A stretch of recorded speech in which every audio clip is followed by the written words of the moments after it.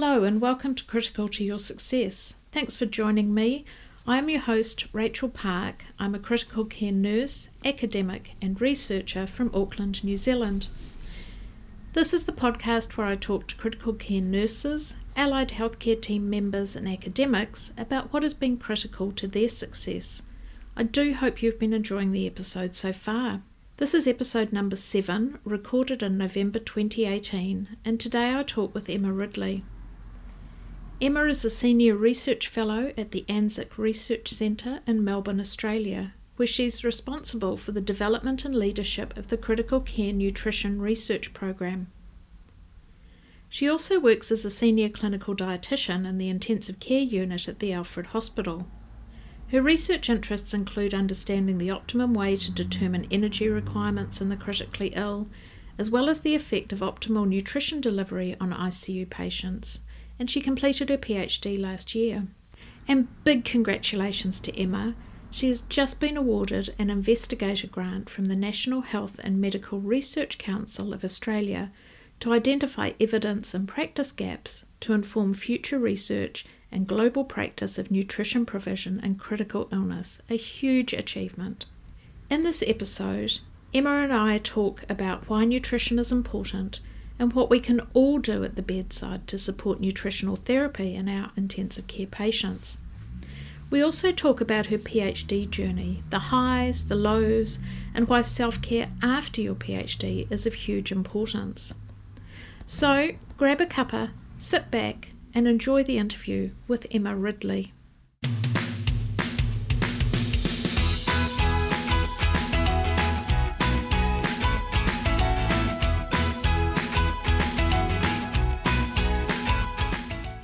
So, Emma Ridley, thank you for having me here today at the ANZAC RC in Melbourne. So that's the Australian and New Zealand Intensive Care Research Centre, which is based at Monash University. Emma is a senior clinical dietitian, both at the Alfred Hospital and also here at the ANZAC RC. She's a senior research fellow and manages the nutrition program. So thank you for coming and talking to me today. Thank you, Rachel. It's great to have a chat. Great to have a dietitian on board too. Thank you. Yes, I agree.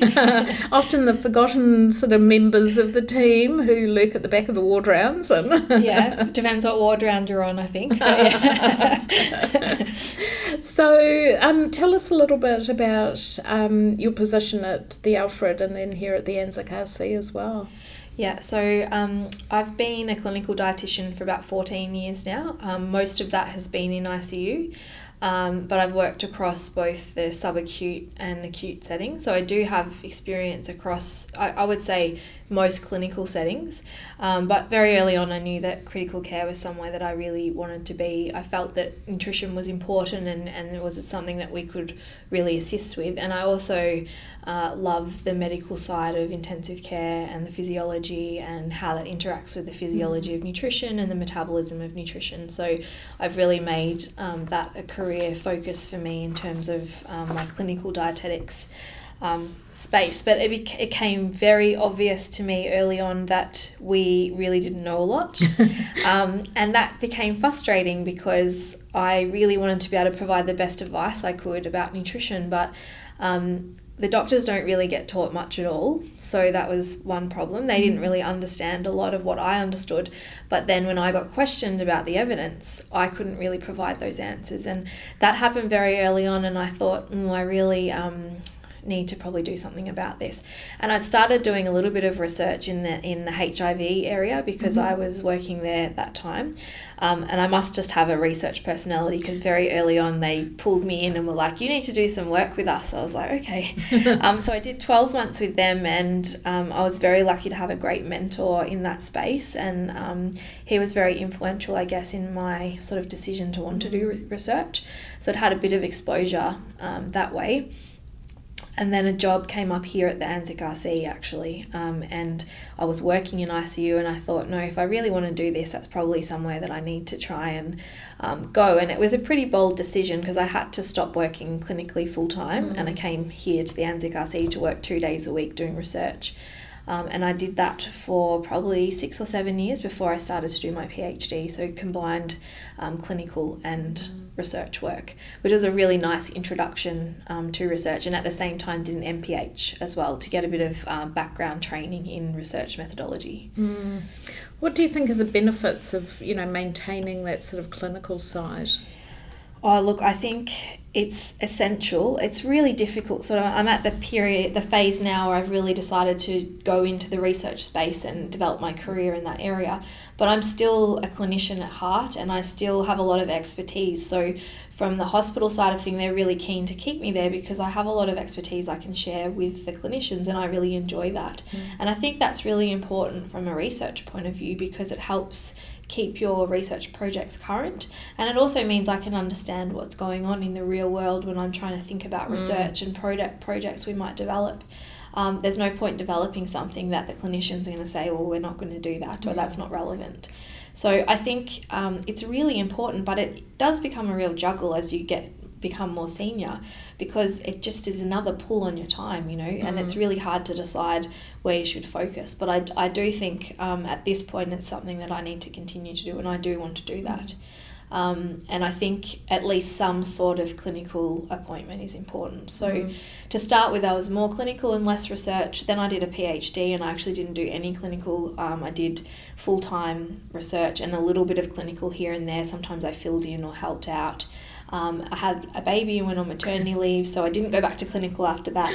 But now that I've finished, I have gone back just one day, and I just do one morning in ICU clinically. And then I sort of lead and oversee the nutrition service with some of the other clinical dietitians at the Alfred. So that's really important, I think. But it is a challenge because I certainly don't get to know the team as well as the other dietitians. And in the time that I've been away, the service has changed, and I don't know all the doctors as well as some of the others that I know. So that's a challenge. But I think the benefits at the moment outweigh the negatives, I guess. Yeah. And so looking at nutrition as an ICU therapy, because it's one of our sort of, stock standard things that we try and throw at our patients, doesn't it? Yeah. Do people see nutrition as important in the ICU from a dietitian's perspective? I think that depends on the ICU that you're in and the dietitians that you work with. I think, look, nutrition's having a bit of a moment at the moment. And I think it was something that everyone thought was very important, but we didn't have a lot of evidence. And now there's been a lot of research, and high quality research, large papers, big publications. And I think that's really, really excellent, and it's what we needed. But it's changed the focus a little bit, and I think a lot of those large trials have not shown any benefit with nutrition. Some have shown harm, but I'd say on the whole, most of them have just been no difference trials. There's not been any difference with the interventions. And I think that sort of led people to think, oh, well, maybe nutrition is not important. And I don't think that's the answer. I think that we're starting to work out that maybe the ways we apply nutrition at the moment is not correct. And I think there's a lot more physiology and science we need to consider with nutrition. And that's something that I'm really interested in. I think it's easy to think that nutrition is just a fluid and just apply it like a fluid, and that it's not that. There's a lot of metabolic processes that go underneath, the way patients process nutrients, how metabolism changes over time, and they're things we haven't really looked at in detail in recent times. There's been quite a lot of good physiology work in a very long time ago, but it's not really something we've looked at now. So I think nutrition is important, but I think the way we've been applying it lately perhaps doesn't let us understand the importance of it. And I do think that the importance changes over time. So I think what we've learnt is maybe early on just providing some enteral nutrition or tube feeding is important, but perhaps the amount doesn't matter so much. But I do think as patients stay longer in the ICU, and those patients that are very unwell, it is going to be important. We just haven't worked out what that time point is yet. But hopefully in 10 years' time, I'll be able to answer that question for you. That's the thing, isn't it? It's constantly changing landscape, with little bits being added to the evidence all the time. What do we know now that maybe we didn't 4 or 5 years ago that improves the care of our patients from a nutrition perspective? I think that we need to pay respect to the patient's metabolic phase. I think that's really important. I think we know that, I think a fair while ago people just thought nutrition didn't really make a difference and maybe it wasn't even harmful, but I think we have learnt that if we provide nutrition in the wrong patients in large amounts, it can be harmful, and so we do need to pay respect to the patients that actually need it. And then be mindful of what phase of illness they're in. So early on, we probably don't want to be filling them up with huge amounts of energy and protein. We might just want to let them get through that really acute phase. But then after that point, we need to really intervene. And I think that's a good development because it allows dietitians to actually target their resources as well and where we need to be. And I think based on the evidence that's coming out recently, we'll see sort of an evolution in that role and perhaps be able to tailor our interventions a lot better to the patients that actually need it. And the other growing population that we really don't know a lot about at the moment is the patients that eat and drink in ICU. Yeah. And they're the ones that we really haven't studied at all, and there's more of them, and they're not able to really meet their nutrition needs at all, and we don't know the impact of that on them. So that's another group that we really need to focus on, I think, to improve the care of our patients, because historically it's all been artificial tube feeding, but that population has changed, so we need to focus on them to make sure they also have good nutrition care. Do you think the patients, once they're sort of extubated and can eat and drink, they sort of tend to not get forgotten about, but they're not as sort of high on the radar, are they, in terms of nutrition? Yeah. It's not that they get forgotten, but I know what you're saying. We don't have the resources, so they are lower priority. And as soon as you do not have artificial nutrition in our ICU, it's not that we don't want to see you, but we don't have time to really spend that time with the patients, unfortunately. So I think that's a huge gap, and it's something we need to really focus on. And unfortunately, there's a bit of culture of deplumbing. So that's an ICU thing, and I certainly understand that. Moving the patients on, we want to take the lines out, and they can't go to the ward with a central line and things, so we have to do that. However, with nasogastrics, sometimes they're taken out far before the patient can actually eat. And there's not a lot of data on this, but the small amount of data that we do have shows that if patients are unwell and are not going to eat, just taking the tube out doesn't really stimulate their appetite. And unfortunately, what it does do is set them backwards in terms of their nutrition recovery. And it might actually be that the later ICU phase or the phase on the ward is when we can get nutritional recovery. But we're setting those patients backwards. So that's something that we'll be exploring in some research coming up. Is there some basic things that, at the bedside as nurses or, whoever pops into the bed space can do in the meantime to sort of, encourage patients with nutrition and to sort of try and redress some of these imbalances? Yeah, I think it's really important that everyone is involved in nutrition. I don't think it's just the dietitian's job. Yeah. I think we should be the advocate and we should be the expert in providing advice to maybe tailor things, or if things are not going well, certainly we should be the ones providing suggestions to the team. But absolutely everyone should be involved in sort of that part of the patient care. So on the ward round, advocating if the patient's had lots of times for fasting, saying, hey, the feeds have been off, this is the second day, do we have to do this, or what's the plan because the patient hasn't had feeds for 24 hours, that sort of stuff.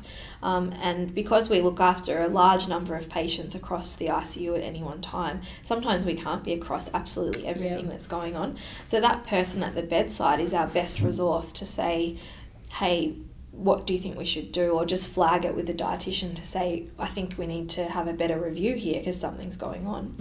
And I think for patients that are actually eating and drinking, just encouraging them to do that is helpful. And I often hear people say, oh, the hospital food is disgusting, I wouldn't eat it either. That's not that helpful because the patient has to eat it. And I completely understand why people say that. And it's very frustrating for dietitians because that's our tool, and unfortunately often the hospital doesn't support us with the tool. So it's very hard to get patients to eat when the food is not up to scratch, and we understand that probably better than anyone. But actually being encouraging of trying modifying some food is really important, and saying things like you don't have to eat much, just have a couple of spoons and that's enough, because you'll find if a patient does that at each meal or snack, then they're going to get a lot more in than if they just tried to eat a whole meal, which they would never do. And the other thing that can be done is getting patients to take medications not with water but with a nutritional supplement, because that way you are getting fluid in that's nourishing and it's not just water. So trying to encourage that. They're just small things, but it does help. Yeah, still adds the overall balance each day. Yeah. So you brought up, one of those sort of age-old questions when you were discussing that. Nasogastric feeds, do they need to be stopped prior to procedures for hours and hours? Oh, God. Well, again, look, this is based on evidence from a long time ago, and usually for patients without a protected airway that there's a risk of aspiration. And of course, we do not want to put patients at risk of aspiration. I certainly know some hospitals in Melbourne that do not fast for extubation. They just aspirate the stomach and pull out the tube, and they have had really no complications. And so it's certainly happening.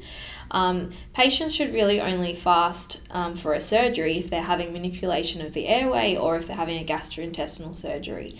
That's not what happens, but that's sort of the recommendations that are put forward when you look at the evidence. But that's not what happens, because anaesthetists and intensivists alike feel nervous about not doing that, and maybe they've had a bad experience and they don't feel comfortable with that. And so we have to respect that, but I think any time that we can improve on the amount of time that patients are fasting is better.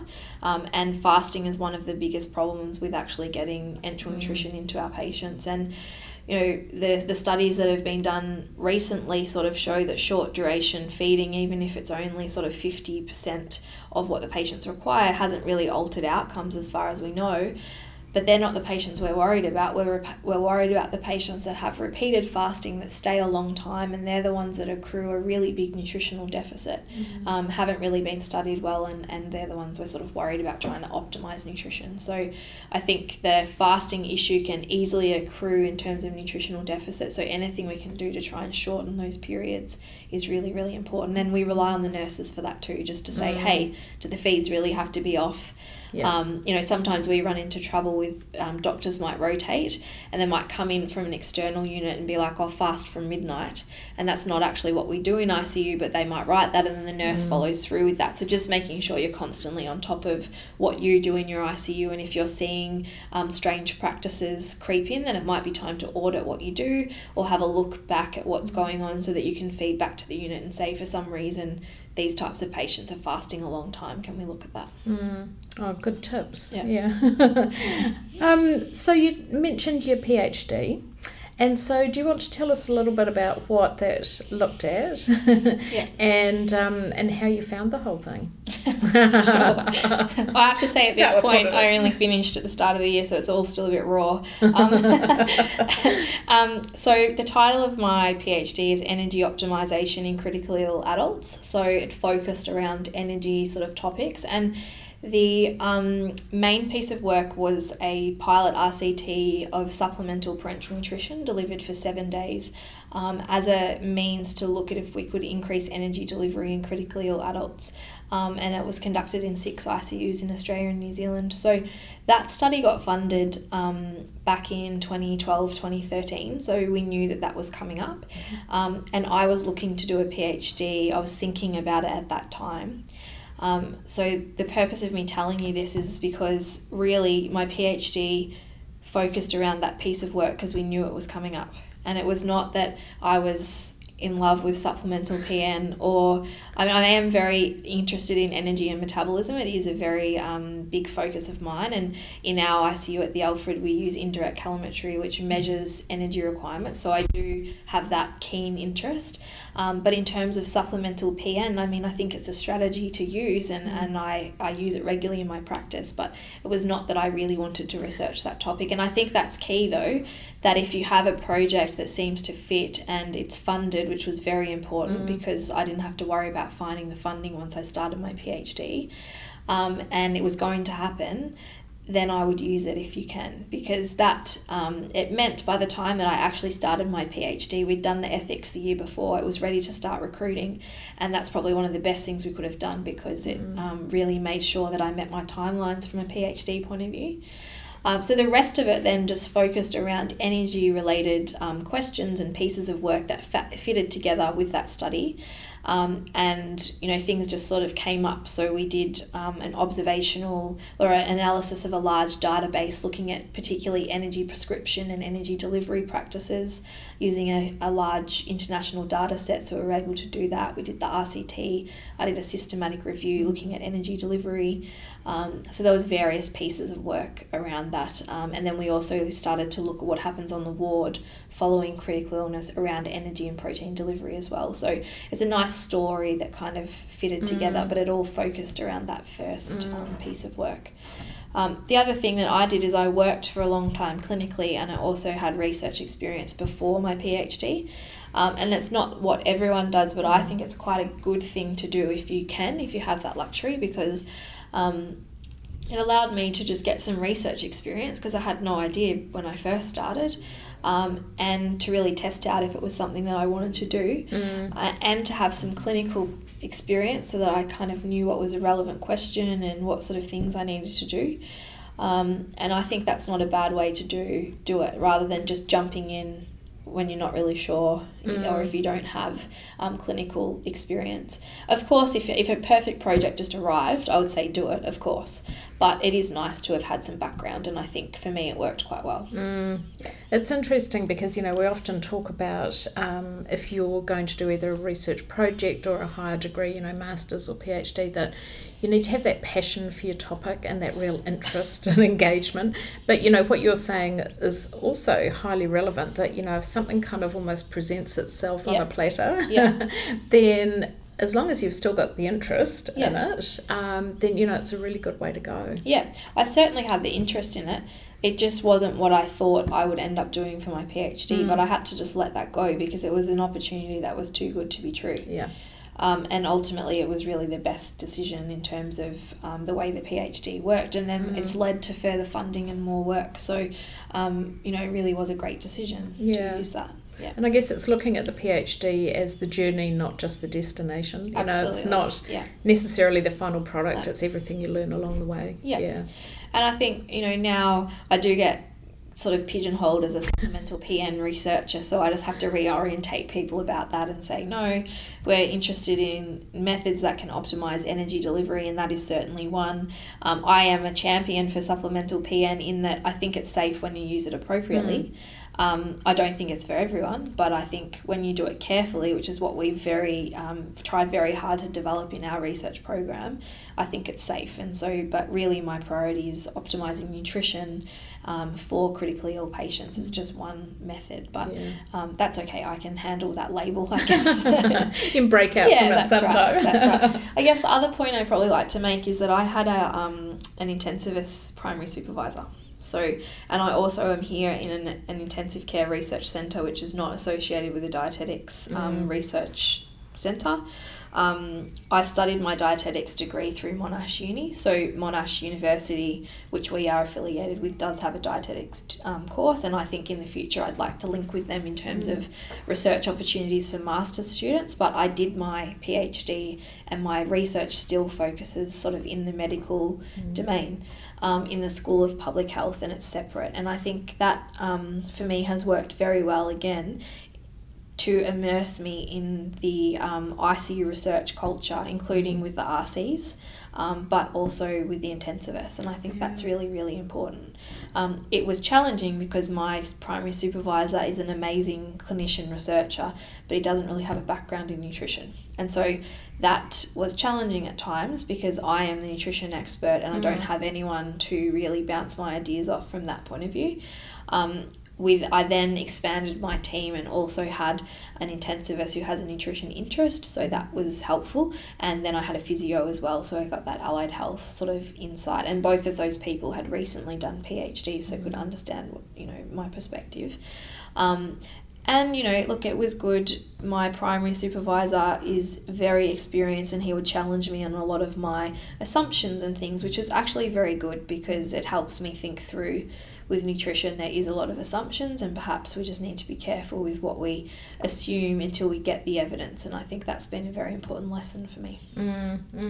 So developing that supervision team, crucial right from the beginning, in order to sort of provide support and did you catch up with them regularly during your PhD time? Yeah, so I had 3 supervisors. So at the start, people were kind of like, I don't know about 3. But I think it's really good and I would recommend it if you have the right people, of course. And I would also recommend having a suite of people. So my primary supervisor is extremely busy, very productive, but he's got so many demands on his time. So I really only had access to him once a month, and I had a regular meeting with him that was scheduled, and I would go with an agenda, and it was very organised, and I very much had to manage him, but that's fine, it worked well. And I'm very organised, so I basically just made it happen.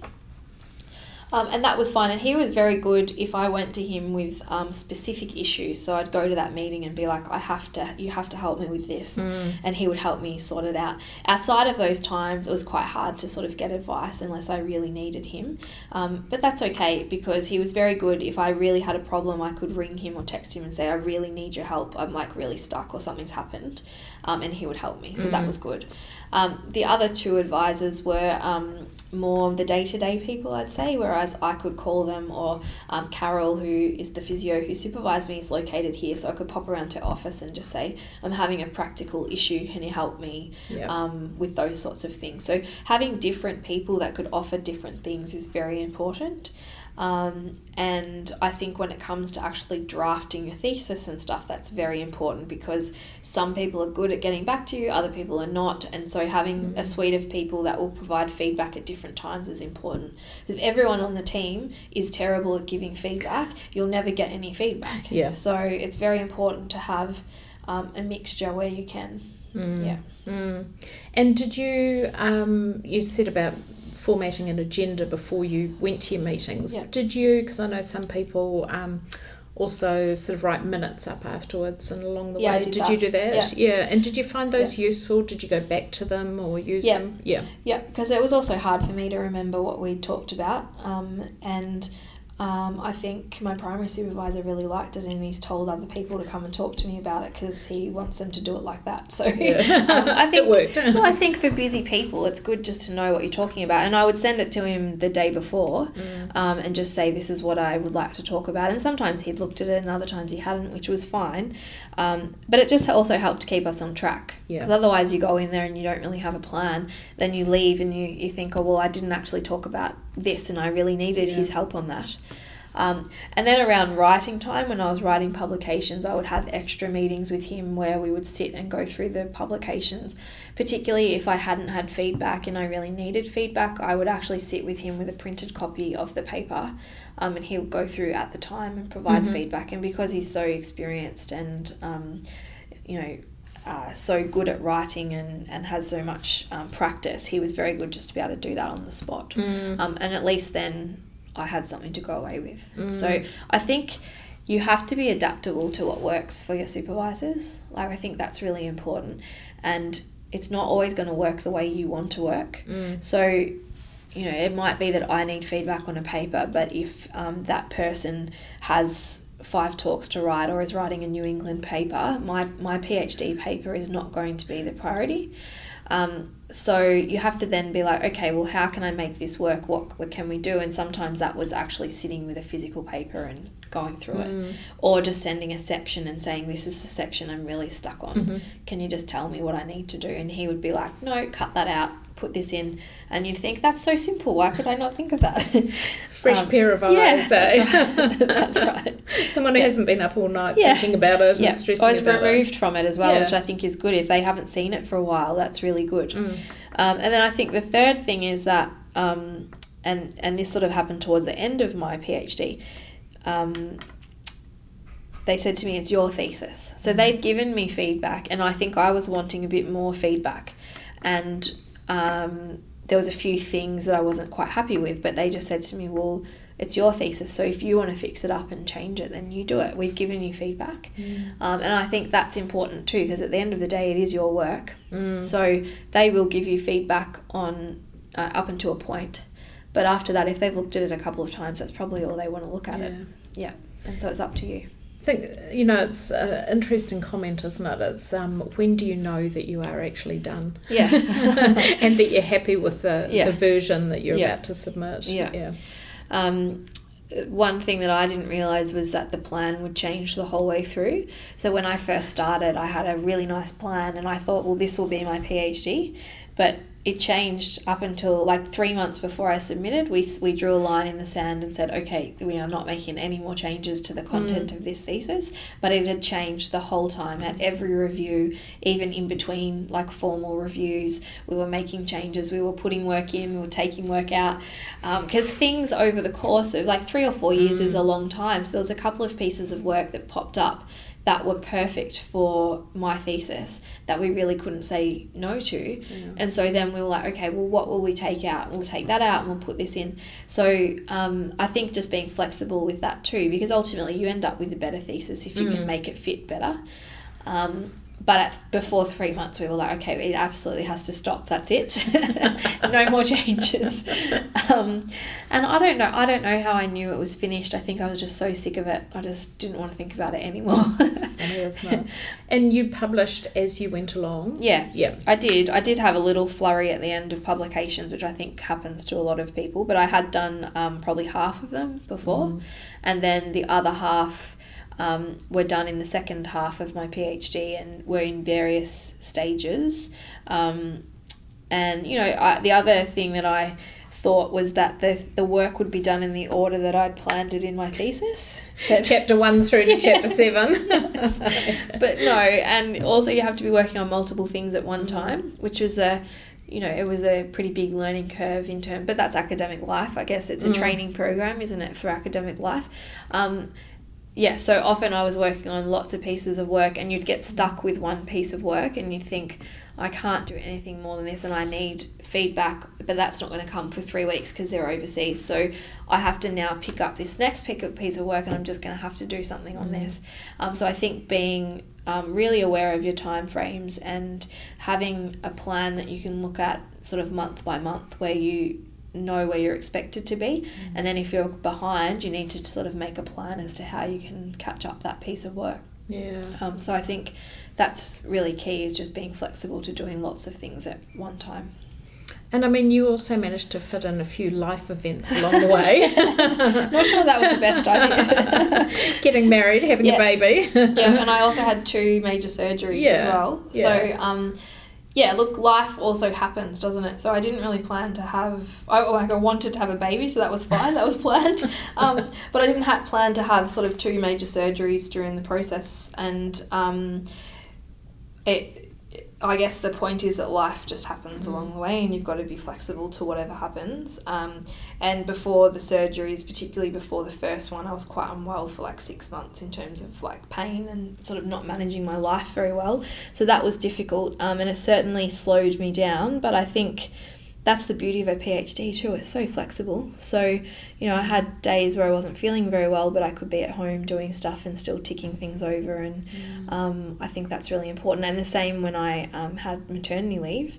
I did take time off, but not a lot of time. I took maternity leave from my scholarship, but I, honestly was working on it probably at the 3-month mark. And I don't know if I'd do that again in hindsight. I think I felt like I needed to keep things going. But ultimately, I think it probably just led to being really tired because you're just tired at that point anyway. But I wanted to keep things going. So I guess, it is good to sort of keep things ticking over, but I don't know if it was the best decision just for myself. But at the same time, it is nice to be sort of remembering part of your old self when you've got a tiny baby, because you think, what have I done to my life? I've just blown it up.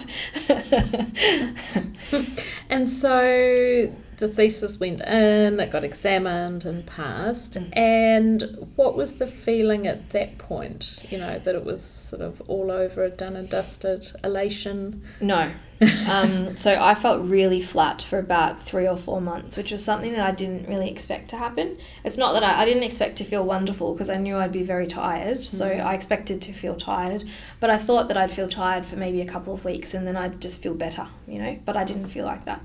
And I need to be careful with my words, because I've not had depression, and I've never been diagnosed with depression, but it certainly felt like a form of depression to me, to the point that I felt if it continued on for much longer, I was going to go and get some help about it, because I felt just not myself.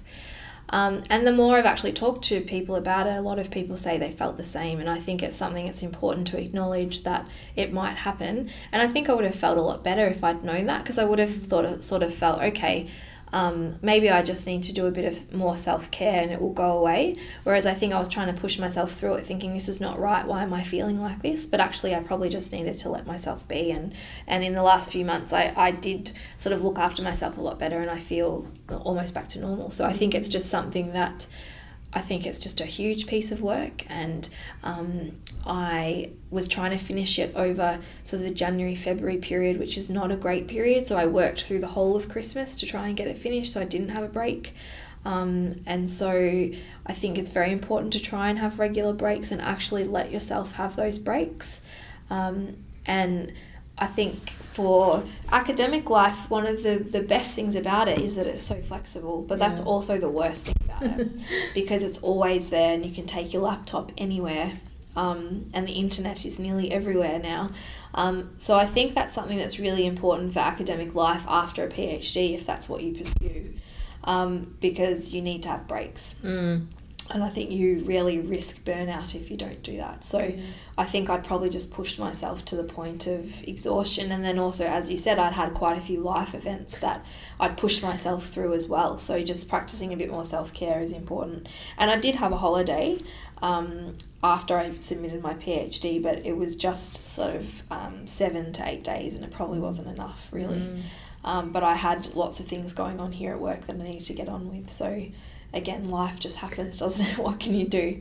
But I think it's okay if you feel flat and tired. Just be nice to yourself. Actually practice some self-care, and if it goes on for longer than you think it should, or you feel really terrible, you should get some help. I don't think you can underestimate how exhausted you are by the end of it. Not necessarily physically, but mentally as well. It's a huge chunk of your life, isn't it, for 3 or 4 or 8 years, however long it takes. I remember when I finished my Masters of Public Health, I worked full-time and did a part-time MPH, and I didn't have children or anything at that point. But I remember when I finished the 3-year sort of degree, I slept for about 2 weeks. Like, I was so tired and exhausted. So I think that just is that mental exhaustion. But this time I have a toddler, I have a job, I had lots of other things going on, and I couldn't really do that. So I think it was just my body saying, you're exhausted and you need to rest. So in terms of self-care now, what do you do to look after yourself and sort of, either try and prevent falling into, a bit of a hole, or, helping get yourself out of it?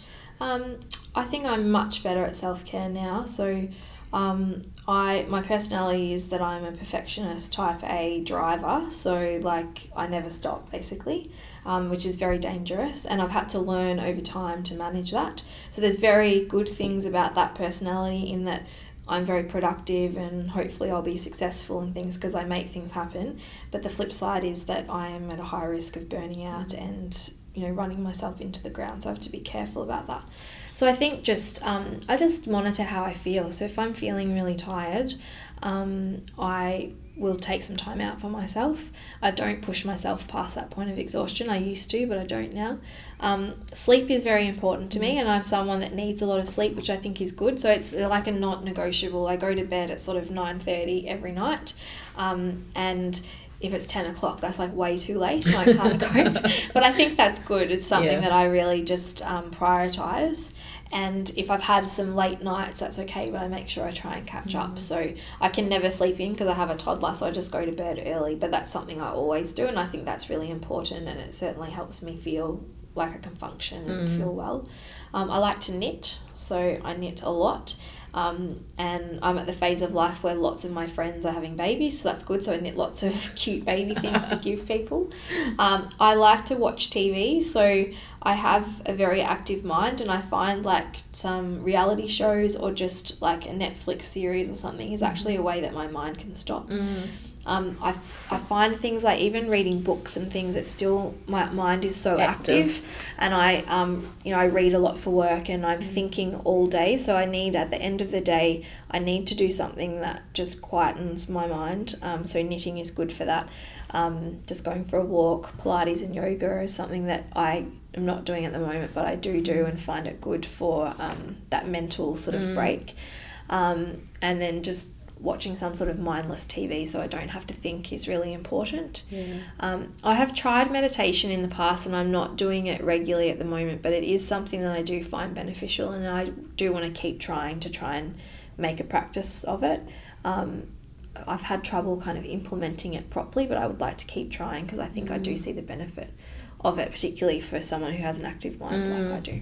Yeah, just being able to sort of wind down completely and try and stop that mental chatter going on. Yeah. And I guess the final thing is I really like holidays. Most people do. But I really do try and take holidays, and I do try and not work on those holidays. And I love to travel as well. So just getting out and even going to a new place, I just really find refreshing, and it's just nice to spend time with family. So, Yeah. And I mean, like you say, these days it's too easy with connectivity to stay connected. Absolutely. So being able to turn devices off and just ignore them. I think something I've had to become more comfortable with too is that work is really my passion, and that's okay. Like I hear a lot of people talk about, oh, you need to switch off from work, and that's true. But I really love my work, and I it's an interest for me. It's like a hobby. I just love it, and I'm passionate about it. And so sometimes on the weekends I do work because I feel like it and I want to, and I think if you're choosing to do it, that's okay. But it might mean that during the week I might want to do something, and so I take that time back during the week if that's what works for me. Or if it, juggling family life, if it works for me to do a bit of work on the weekend as extra because I have to get home early to pick up my daughter or something, then I can do it that way. So I think just being flexible and integrating work into your life is important too, because it helps you not feel so stressed that you have to do the 9 to 5. Like you can just kind of think about it over the whole week and make sure you get your work done, but then you can also fit in time for yourself too. Yeah, and obviously having an employer who's happy for that to happen is hugely important as well. Yeah. So what's next on the research agenda then? Well, as part of my PhD, we got a large grant to sort of do the next thing, which is really, really exciting. It's called Intent, and it uses a supplemental PN intervention in ICU when the patients need it, but follows them out to the ward. And so we're not doing supplemental PN on the ward, but we're doing a tailored sort of dietetic intervention to try and see what happens when we couple an intervention in ICU with a post-ICU intervention and what happens with nutrition delivery. One of the big gaps at the moment is that the studies to date have just looked at short-term nutrition, and the way nutrition works is it's probably more of a long-term thing. And so we want to start looking at what that might do for functional recovery and even clinical outcomes. And I guess part of my job now is to lead the nutrition program here at the ANZIC RC, so we're developing new ideas and trying to come up with the next thing at the same time. So we'll watch this space, I guess, for the next 12 months and see what we come up with. Yeah. Oh, that's exciting. And, good to see another big trial coming along. Yeah.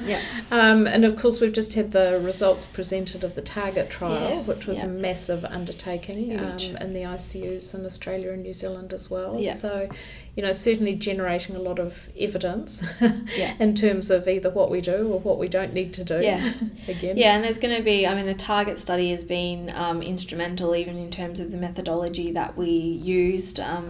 And so there'll be a protein study coming up to answer a question, and like with the Target Energy study, we'll start with a small pilot study to test our processes, but it uses a similar sort of mechanism in the way that we'll deliver the intervention. So there's going to be a lot of work that comes from sort of the target group in terms of what we've done, so that's really exciting and starting to generate sort of world-class evidence in nutrition, which is really, really important. And regardless of what it shows, we want to do the best thing for the patient. So we should be doing whatever that is. So it doesn't matter what it shows. If it's high quality evidence, then we need to be doing what the evidence is telling us we should do. Oh no, that's fantastic. Is there any sort of, more left field nutrition interventions that might be brought into play or tested? We've looked at supplemental parenteral nutrition now, we've looked at enteral feeds, but fairly commonly available market-ready type products. Should we be looking more closely at, feed that the patient's family bring in from home, or whizzing that up in a kitchen and giving it to them? I don't think so. Nutritional supplements. Look, I know there's a lot of interest now in sort of plant-based diets and even vegan lifestyles as a way to promote health, and I think there is some really good evidence that's starting to emerge around that. I don't know how that's going to translate to ICU or if it ever will, but I think, as I sort of said at the start, we need to be thinking outside of the box a bit with nutrition, and at the moment we've just kind of thought of it as a fluid that we hang, but it's much more than that, and perhaps we do need to start thinking about some of these more novel things that we can research and how that might impact on our patients' recovery. And I think it's going to change over time. I really think we have to start thinking about these patients not just in the ICU, but as their whole hospital rehab admission. And I think in the past that's something that the intensivists have just focused on their patient while they're in ICU. And I know that's changed now, and everyone's very focused on recovery, and people are very focused on, the mental health of the patients and how that recovers long term, and that's excellent. And the nutrition recovery is part of that. And it's not just about what happens in ICU now. We might underfeed them early in ICU, but put them at great risk later on in their hospital stay. And so that's something we really need to know. So I think starting to actually look at the whole patient in many aspects, so that includes nutrition, is really important. So I can't answer your question. I don't know what will happen, but in 30 years' time, we'll probably be looking back and thinking, I can't believe we did this. Nutrison? What's that? We'll be like, oh, everyone makes their own food now and brings it in. It's okay. Yeah, exactly. It'll be interesting to see, won't it? Yeah. Okay, well, thank you for your time today, and it's been really interesting talking from a nutrition perspective, because possibly is something that we don't pay a lot of attention to sometimes with our patients. So thanks for all the tips, and good luck with your next study. Thanks so much. It's been great to chat. Cool. Thanks, Emma. I hope you enjoyed that. It was a great conversation. Emma is so passionate about improving the nutritional care that we provide to our patients, and the importance of everyone on the team being involved in that. Loved the discussion we started to have at the end too about what the future may hold. Who knows what the nutritional landscape may look like in 10 years. I also think her PhD advice is spot on. The ability to be flexible and adjust the plan as it kept changing is amazing, and really is a huge credit to Emma and her supervisory team.